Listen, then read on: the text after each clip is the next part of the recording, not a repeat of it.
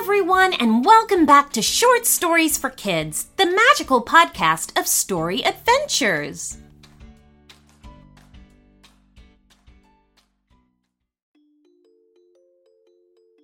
Phew, this is boring. Seth looked down at his math homework lying on the desk in front of him. At that moment, his phone rang. "Hey, who is it?" asked Seth. A good-humored voice sounded from the phone. "Hey, it's Bruce. The new basketball court on the school grounds finally opened. Do you feel like playing a game?" "Oh, I'd love to, but I'm afraid I can't. I'm still sitting here working on homework for tomorrow," Seth replied, feeling very disappointed. Bruce wasn't fazed by that at all. "Oh, come on. You can still do them tonight. It's such nice weather and we're still short of teammates," he tried to convince his buddy. Seth glanced out of the window. It was a beautiful summer afternoon.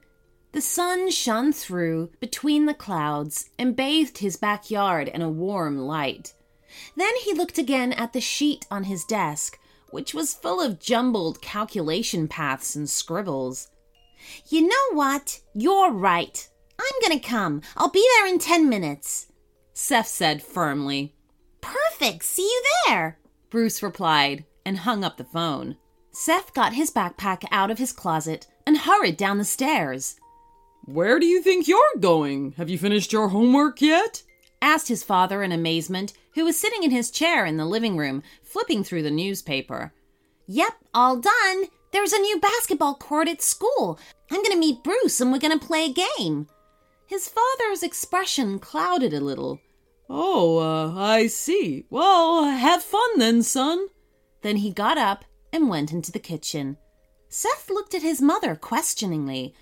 "What's the matter with Dad? Did I say something wrong?"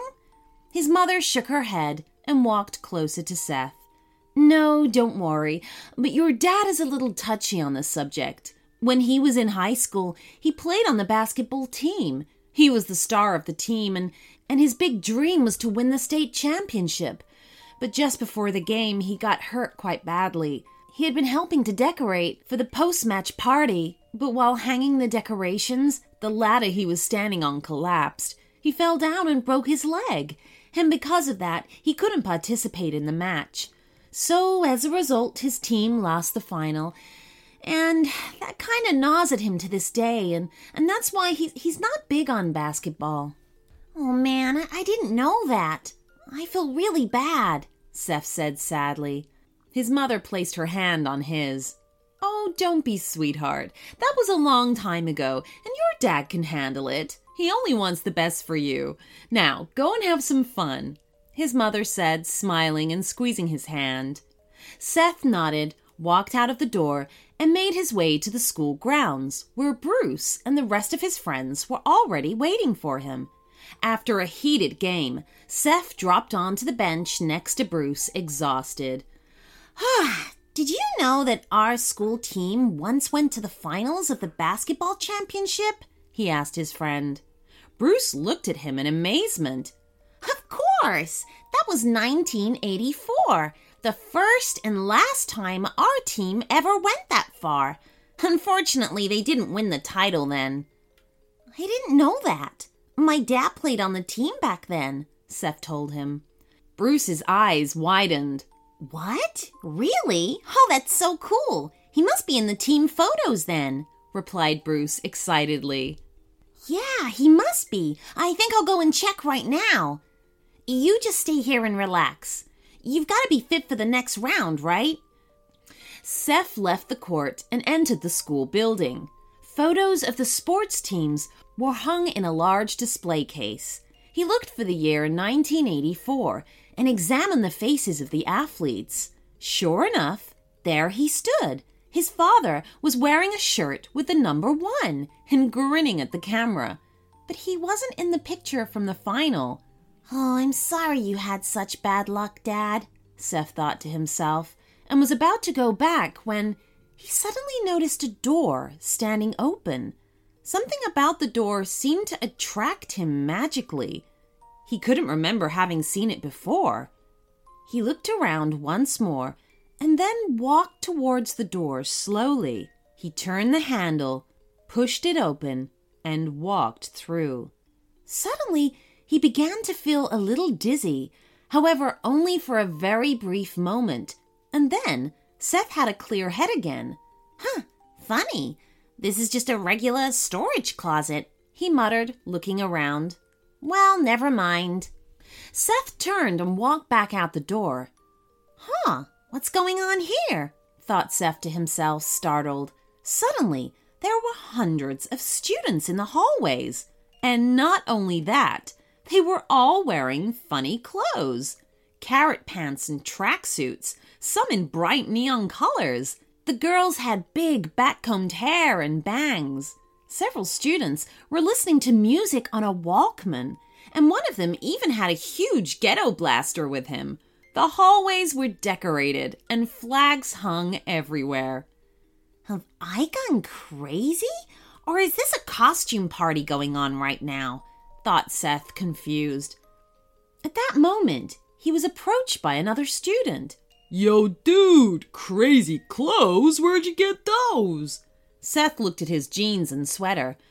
It's some new trend from, Japan, he replied.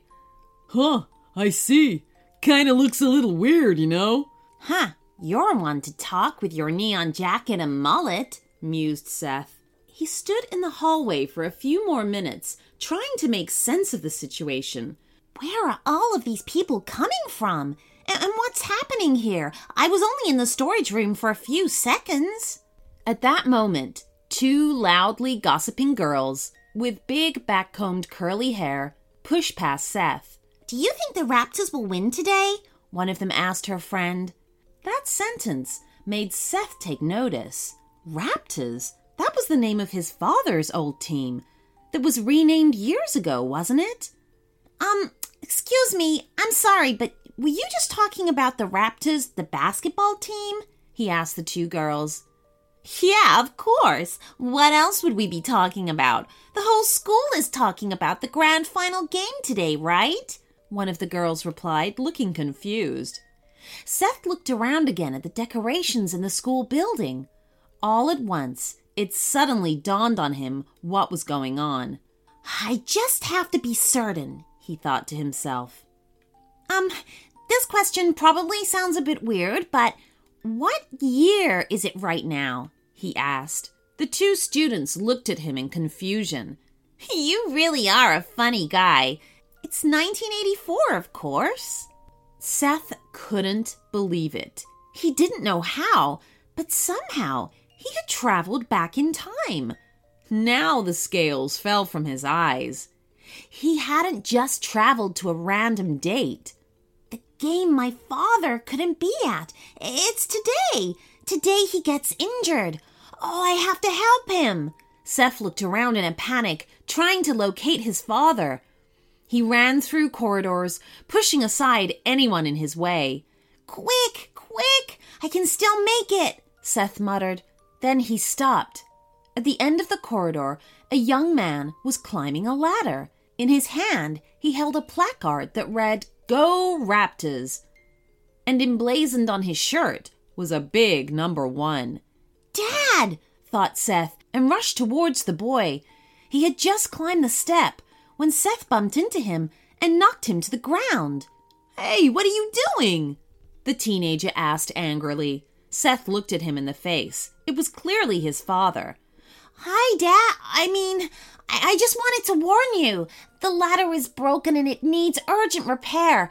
I'd best take it now, Seth stammered, pointing to a loose screw on the ladder. The young man's face relaxed. Oh, well, thank you, he said, patting Seth on the shoulder. Seth nodded hastily. For a few seconds, Seth just stood there staring at this young man in front of him. Looking into his eyes, he recognized it was his father. But he couldn't quite believe he was there, standing in front of him and seeing him at such a young age. He snapped out of his thoughts and hastily jammed the ladder under his arm and was about to disappear in the direction of the storeroom. At that moment, his father turned to him once more. Hey, wait! Say, do we know each other from somewhere? Not that I know of, Seth said hastily, and then disappeared among the other students. His father looked after him thoughtfully for a while. Funny, I swear I know that boy. Seth quickly ran back to the storage room and dropped the ladder to the floor. Okay, hopefully that was enough, he said. He was about to go outside when he suddenly felt dizzy again and fell to the floor. After a while, he regained consciousness and picked himself up. Oh man, that hurts, he muttered as he walked down the corridor towards the exit. The school was empty again. No sign of decorations, ghetto blasters, or tracksuits. Apparently, Seth was back in his own time. He stopped suddenly in front of the glass display case. The photos were all still hanging there, but something was different. The photo of the national championship now showed his father. He was grinning into the camera with a huge trophy in his hand. Yes, you made it, Dad, Seth thought and smiled to himself. Then he went outside where Bruce was already waiting for him. There you are. What took you so long? He asked. Seth just waved it off. Oh, I was just taking my time looking at the photos. The friends played a few more rounds of basketball before Seth headed back home. His mother was already waiting for him. Hey, so how was it? She asked curiously. Oh, it was great, Mom. The new basketball court is really nice, Seth replied. At that moment, his father entered the room. He must have overheard the conversation because he said, Well, if that court is that good, we'll have to play together sometime. Seth grinned at him. I'd love that, Dad, but I'm really good now. You're really going to have to work hard. Ha! Nonsense. You're talking to a former champion. I'll win against you easy. Have I told you how we won the national championship in 1984? His father replied with a laugh. Only about 1,000 times, his mother replied, rolling her eyes. That's okay, Dad. I'd be happy for you to tell me the story again. In fact, while you tell me, let's go outside and play a round of basketball. Seth smiled at his father, who smiled back at his son and nodded his head. Great idea, son. Race you there. The end.